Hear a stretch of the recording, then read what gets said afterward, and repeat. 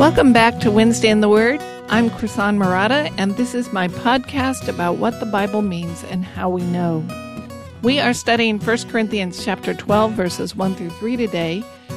This is the 35th talk in our series on 1 Corinthians. You can find lecture notes for today's talk on the link below the podcast, so you don't have to take notes. And you can also find them on my website. Just go to wednesdayintheword.com/1 Corinthians 3:5. And while you're on the website, you'll find lots of helpful information to improve your Bible study. There's no charge, no spam, no ads, just Bible study. Glad to have you along. Well, we're starting a new section today. Paul is still addressing topics related to how the Corinthians are handling themselves when they meet together. He's done with the Lord's Supper, and now he's turning to the topic of spiritual gifts. Chapters 12 through 14 of 1 Corinthians function as one unit, but within that unit, he makes several distinct arguments. His thought moves in units or subpoints, and we're going to look at one unit of thought each week. Today, we're only going to look at the first 3 verses of chapter 12. This is the foundation for his argument, and I want to make sure we understand it, because everything he's going to say from now till the end of 14 depends on these 3 verses. Let me go ahead and read them for us. This is 1 Corinthians chapter 12, verses 1 through 3. Now concerning spiritual gifts, brethren, I do not want you to be unaware. You know that when you were pagans, you were led astray to the mute idols, however you were led. Therefore, I make known to you that no one speaking by the Spirit of God says, Jesus is accursed, and no one can say Jesus is Lord, except by the Holy Spirit.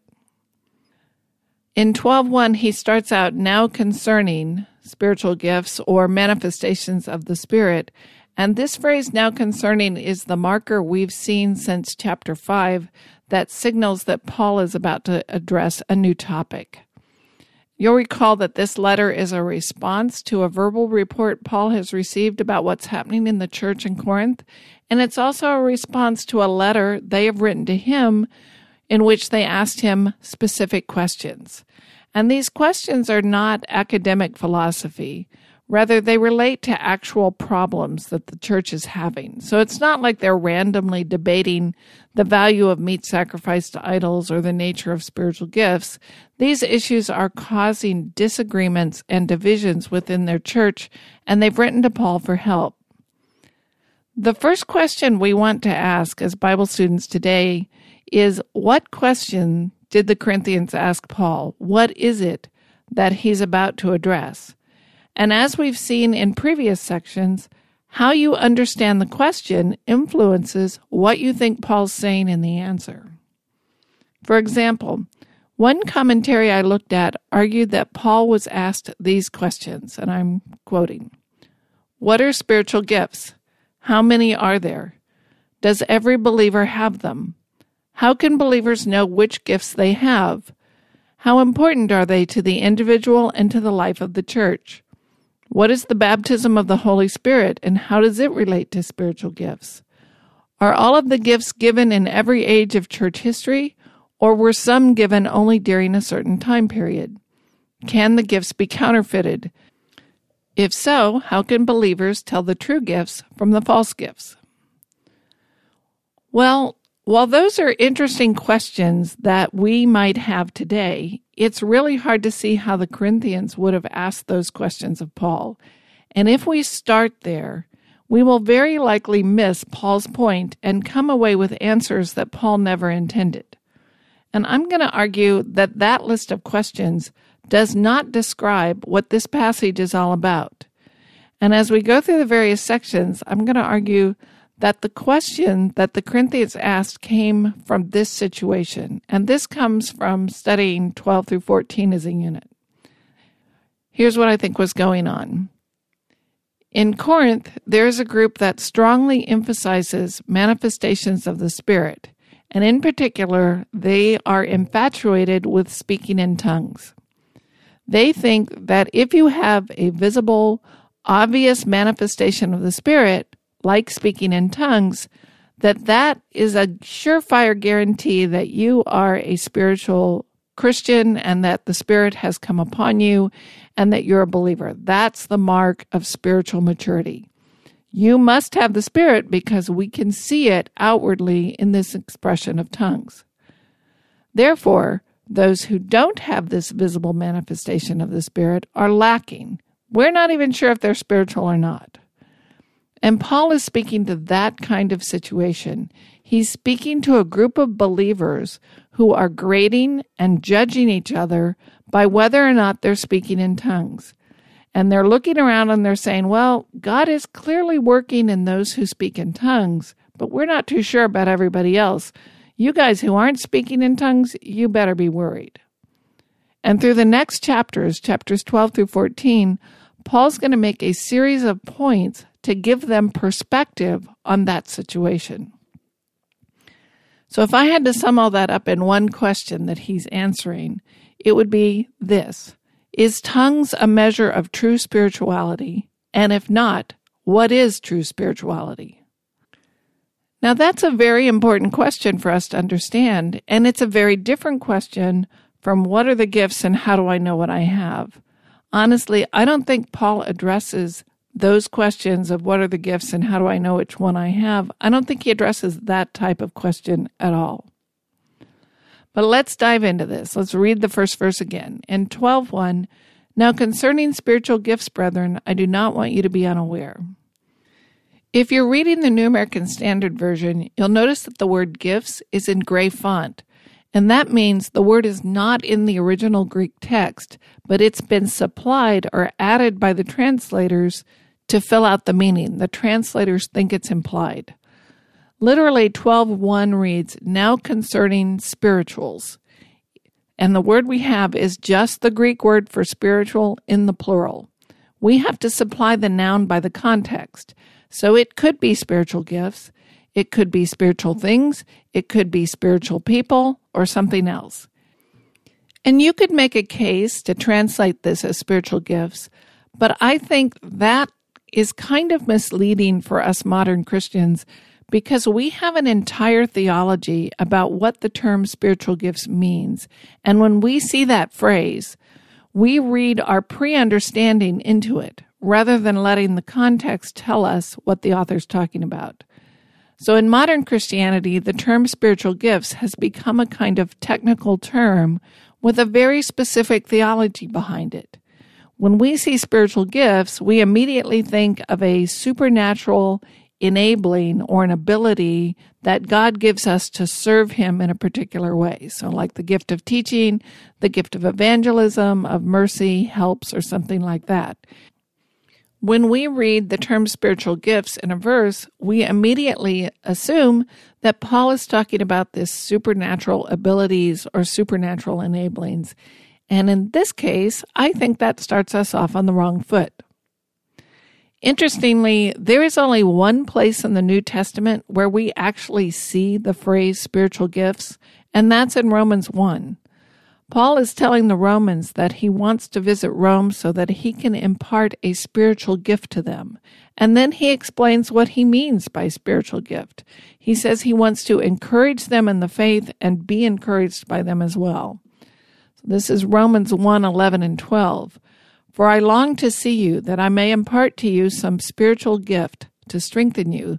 That is, that we may be mutually encouraged by each other's faith, both yours and mine. So that is the one explicit place in the New Testament where we see the phrase spiritual gift. And in that case, Paul is not talking about spiritual gifts in the way we talk about it today. The gift in Romans, in that case, is a gift that Paul wants to give to his readers, not a gift the Holy Spirit is giving to believers. And it's spiritual in the sense that he wants to encourage their faith as opposed to give them a physical present. It's not a talent or an enabling. It's very clear in Romans that Paul is not talking about supernatural abilities that God gives each believer. Paul is clearly not saying, I want to come to Rome so that I can give you the gift of mercy or teaching or something like that. For us today, the term spiritual gift has developed a very specific meaning, But in the Bible, that phrase was not used that way at all. And that's something we need to be aware of as we study, and especially when we come to a verse like 12:1. We want to be careful not to read our modern understanding into this section, and I would argue that the commentator I quoted earlier made exactly that mistake in his list of questions. He took the term spiritual gift, read in our modern understanding of that term, and then came up with a list of questions based on our modern idea. Well, as I read chapters 12 to 14, I come up with a very different picture of the situation Paul is addressing. And I think that situation helps us figure out what Paul means by spirituals or spiritual things here in 12:1. I would translate this manifestations of the Spirit. I think the question on the table is, what is the mark of being a spiritual person? What do these manifestations of the Spirit, like tongues, indicate about our spirituality? So I don't think he's about to address something like, let me explain spiritual gifts to you so you can figure out which one you have. Rather, it's let's talk about these manifestations of the Spirit so you can get the right perspective on what they're all about. So now concerning spirituality, or now concerning manifestations of the Spirit, what does it look like when the Spirit makes himself known in someone's life? That's the question. All right, let's add in 12:2. So this is 12:1 and 12:2. Now concerning manifestations of the Spirit, brethren, I do not want you to be unaware. You know that when you were pagans, you were led astray to mute idols, however you were led. 12:2 is kind of tricky to translate. It's missing a verb, and the word led astray is a bit difficult to understand. Fundamentally, it means to lead away. You would use this word to describe taking a horse by the bridle and leading it out to pasture, or if you arrest someone, you would use this word to describe taking them off to prison. But it's got other nuances. I think the basic idea here is being carried away or losing control to the God. And we want to ask the question then, why does Paul bring up their pagan background, and what did they used to do before the idols? The Gentiles among the Corinthians grew up going to pagan temples, and their concept of religion was formed in these pagan temples. In the pagan temples, the idols were mute. The idols themselves could not speak, as they were just statues made by human hands. But the priests and the worshipers in the pagan temples would speak mostly through ecstatic experiences. So they would rant and rave and say things that were supposedly the voice of the temple god. In pagan worship, you became possessed by the god. You drank a bunch of wine, you sniffed the incense, and you danced yourself dizzy until you lost control and the idol god took control of you. That's how an idol god manifested itself in your life. So for the Corinthians, what does a spiritual person look like in a pagan temple? Well, the spiritual person is the one who is speaking ecstatically or babbling or seems out of control. And the Corinthians have imported that concept into their belief in Jesus. They expect a similar kind of phenomena to occur in the Christian church. And they look around and they go, well, what is like our pagan experience? Aha, it's speaking in tongues. So the question on the table is that true? Are tongues really the mark of being a spiritual person? Because that's what we're used to seeing in the temples. And, tongues looks a little bit like this stuff we're used to. So that's what being a spiritual person must mean, right? And if not, what is the nature of spirituality? Should we be given over to these unusual and inexplicable experiences or not? And Paul is reminding them that their idea of spirituality was formed by their experiences of going before the mute pagan idols and being carried away. They were led away supposedly by the idol god, and they had these ecstatic experiences. And now they've become Christians. They've turned away from the idols, but they still have this idea that worship is all about these ecstatic emotional experiences and being carried off by the Spirit. So they still think the way you can tell that a person is truly spiritual, has truly been taken over by the Holy Spirit, is this outward manifestation of speaking in tongues. Paul's reminding them that their pagan background gives them this perspective on what spirituality is all about. Because pagan worship is all about being carried off in an ecstatic experience by an idol, speaking in tongues looks to them like the height of spirituality. It's kind of familiar. So they've concluded, we know how we can tell if someone's truly spiritual. We know because the Holy Spirit has taken over their mouth and is giving them this supernatural speech. So what's wrong with that group over there who doesn't speak in tongues? They must not be truly spiritual because we know from our pagan background, this is what spirituality looks like. And Paul's reminding them of their background so that he can go back and correct their perspective. He says, remember what you used to do when you were pagans. Now let me tell you what the true mark of spirituality is. Let's add in verse 3. Now concerning manifestations of the Spirit, brethren, I do not want you to be unaware. You know that when you were pagans, you were led astray to mute idols, however you were led. Therefore, I make known to you that no one speaking by the Spirit of God says Jesus is accursed, and no one can say Jesus is Lord except by the Holy Spirit. Paul makes this very important statement. No one who has the Spirit says Jesus is anathema or accursed, and no one can say Jesus is Lord except by the Spirit. Now, we don't want to take Paul overly literally here. There's no magic in this particular phrase. Paul is not claiming that I am physically unable to utter the phrase Jesus is Lord unless I have the Spirit, and conversely, once I have the Spirit, I'm somehow physically unable to say Jesus is cursed. That's not what he's saying. There are all kinds of people who have said these phrases with and without faith, and the words themselves are not an infallible sign of whether or not the Spirit of God is at work in someone. The problem in Corinth is not that someone is standing up and ecstatically uttering Jesus is Lord and they can't figure out if the Holy Spirit's behind it or not. That doesn't make any sense. It makes much more sense to understand these phrases as summary statements of the fundamental belief of the person speaking. If you embrace the idea that Jesus is Lord, it is because God has given you saving faith through his Holy Spirit. So no one can say and mean Jesus is my Lord without the Spirit of God at work in him, giving him faith. Likewise, no one can say and mean Jesus is a fraud and I don't want anything to do with him as an expression of faith. When we're confronted with the claims of Jesus of Nazareth, there are only two fundamental responses. We can accept and embrace his claims, or we can reject his claims and reject Jesus. To say Jesus is anathema means Jesus is under a ban. He is someone to dismiss, to reject, or to avoid. I don't accept his claims. I don't want to follow him in any way. He is to be rejected. On the other hand, to say that Jesus is Lord is to embrace and accept a fundamental truth of the gospel. Now, it's interesting that he includes both, and I want to kind of ask why. Couldn't he just say Jesus is Lord and leave out the other one? But I think he includes both because in the pagan trances, when you were under the influence of a temple god, you could say just about anything. You could say one thing and another person could say the opposite, and no one really cared much. But in Christianity, it matters what you say.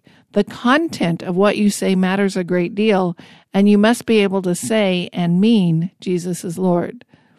Paul's trying to tell them, look, your pagan background has confused you about what constitutes true spirituality and what constitutes a sign that the Spirit of God is at work in someone.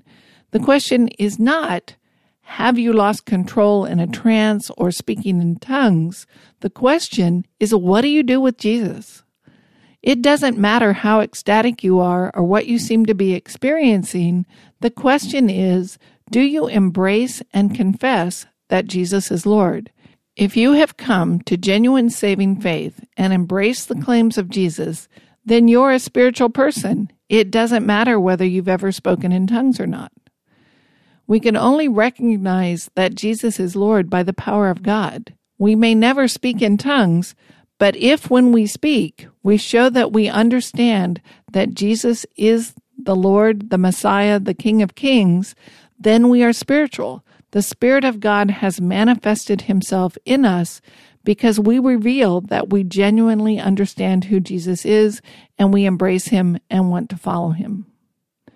On the other hand, it doesn't matter if we're ranting and dancing and raving and speaking in tongues if we've rejected the claims of Christ.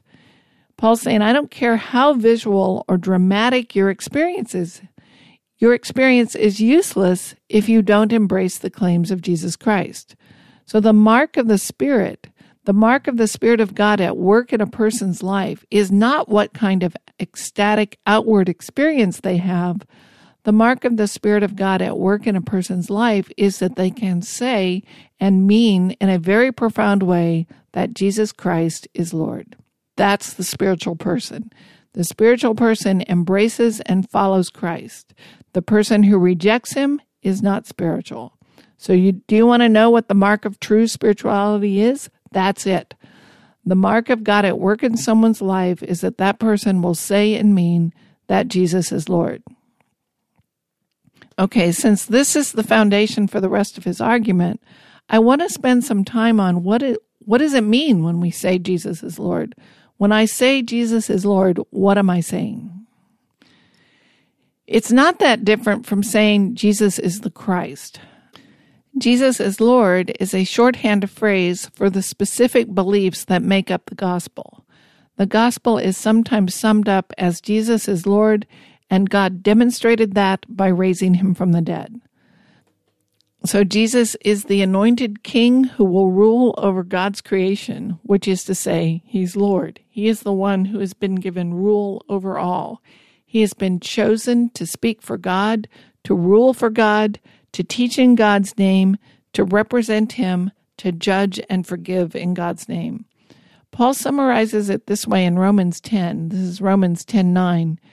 If you confess with your mouth Jesus is Lord and believe in your heart that God raised him from the dead, you will be saved.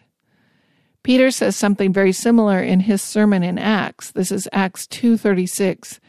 Therefore, let all the house of Israel know for certain that God has made him both Lord and Christ, this Jesus whom you crucified. That's a quick summary of the gospel. Jesus is the one God made Lord and Christ, and God demonstrated that he did that through this sign of raising Jesus from the dead. When I first come to faith, one of the first things I realize is that I have been created by God, and God has the right to tell me what is true, what is not true, and to determine my destiny. So he has the right to tell me right from wrong, how I must live my life, and determine my fate. He is the standard by which I will be measured, and he has the authority and the right to judge me. And God has appointed Christ to represent him and proclaim truth and teach us how to find life. So the Messiah, the Christ, represents God for all those things that God has the right to do, like tell me what is right and wrong, tell me what is true and what's a lie, tell me how I must live, and determine my destiny. So the Messiah is my master and king who tells me what to do on behalf of God, and he is the one who will ultimately determine what happens to me. And that Messiah is Jesus of Nazareth. And I know this because God raised him from the dead. Jesus stood right in front of the teachers of the law, the people who were described as searching the scriptures to find the Messiah, and they failed to recognize him. He stood right in front of them, teaching and preaching and performing miracles, and they said, no, you're not the Messiah. We're looking for someone else.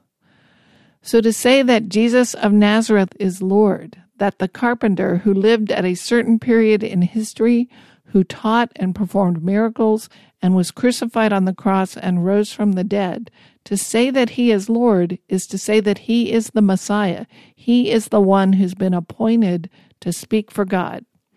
What he says is true.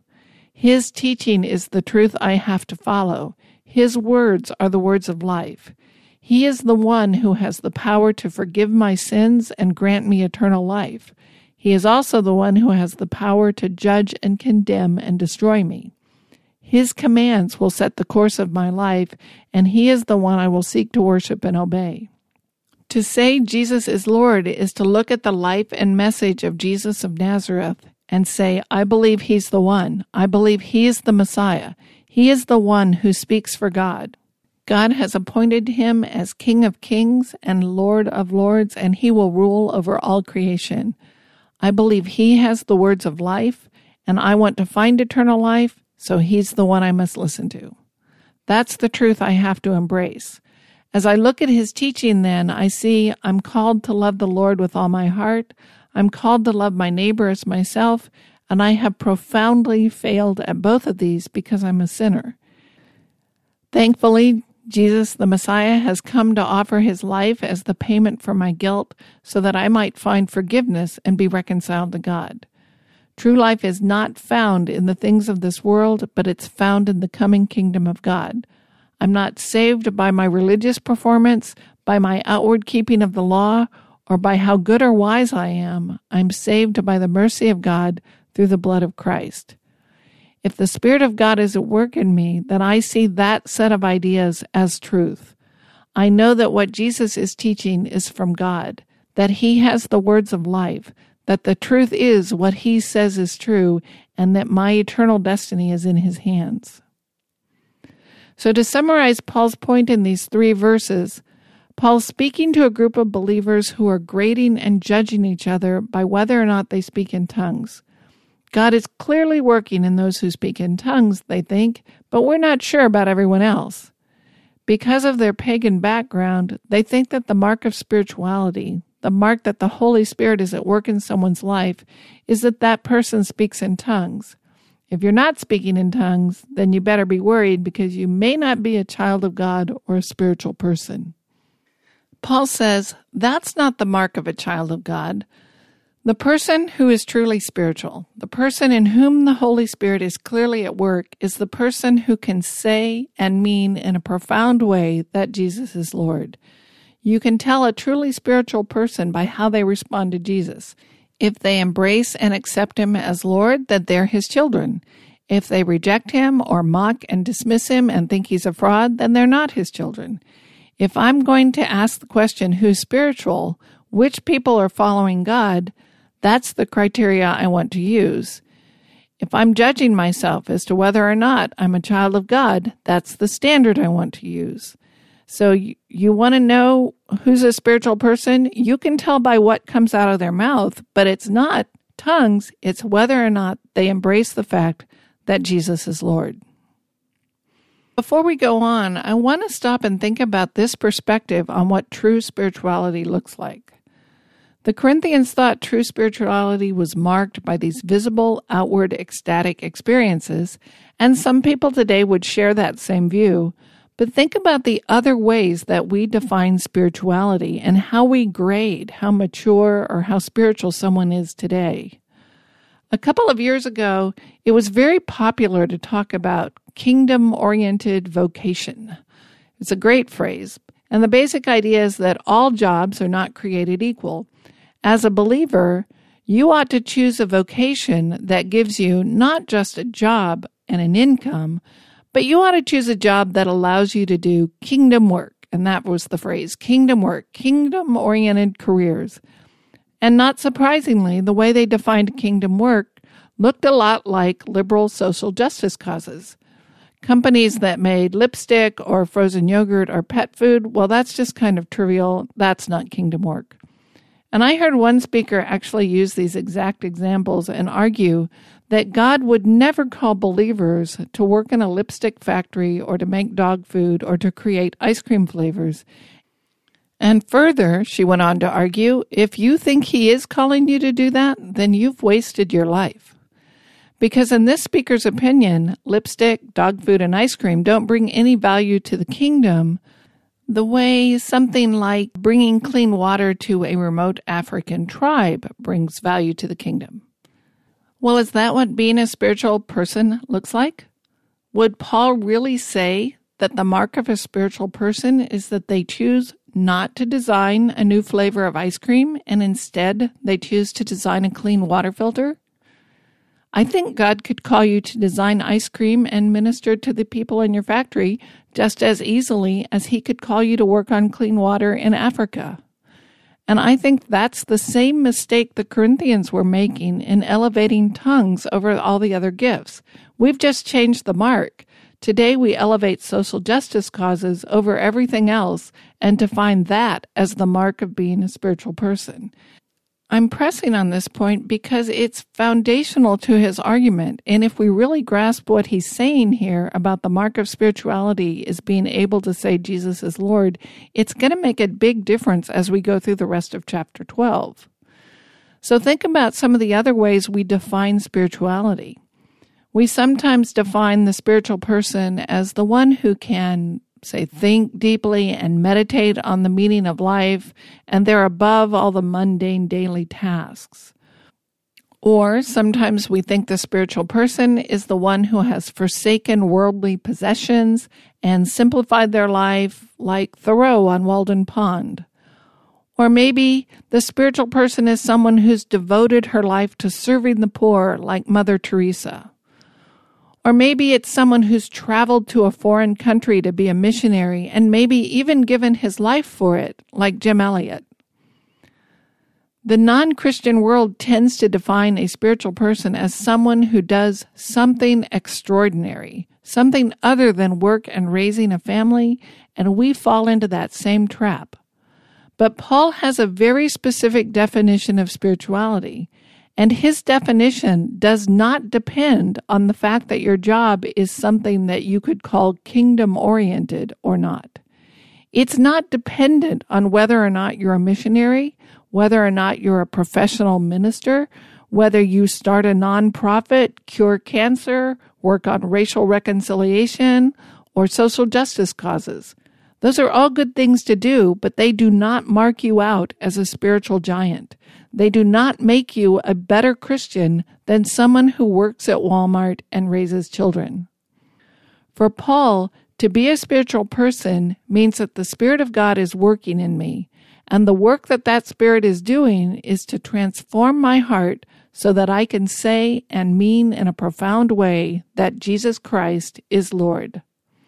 Ultimately, the Holy Spirit is changing me from a rebel sinner who rejects the claims of Christ and hates God to a forgiven, repentant sinner who embraces the claims of Christ and loves God.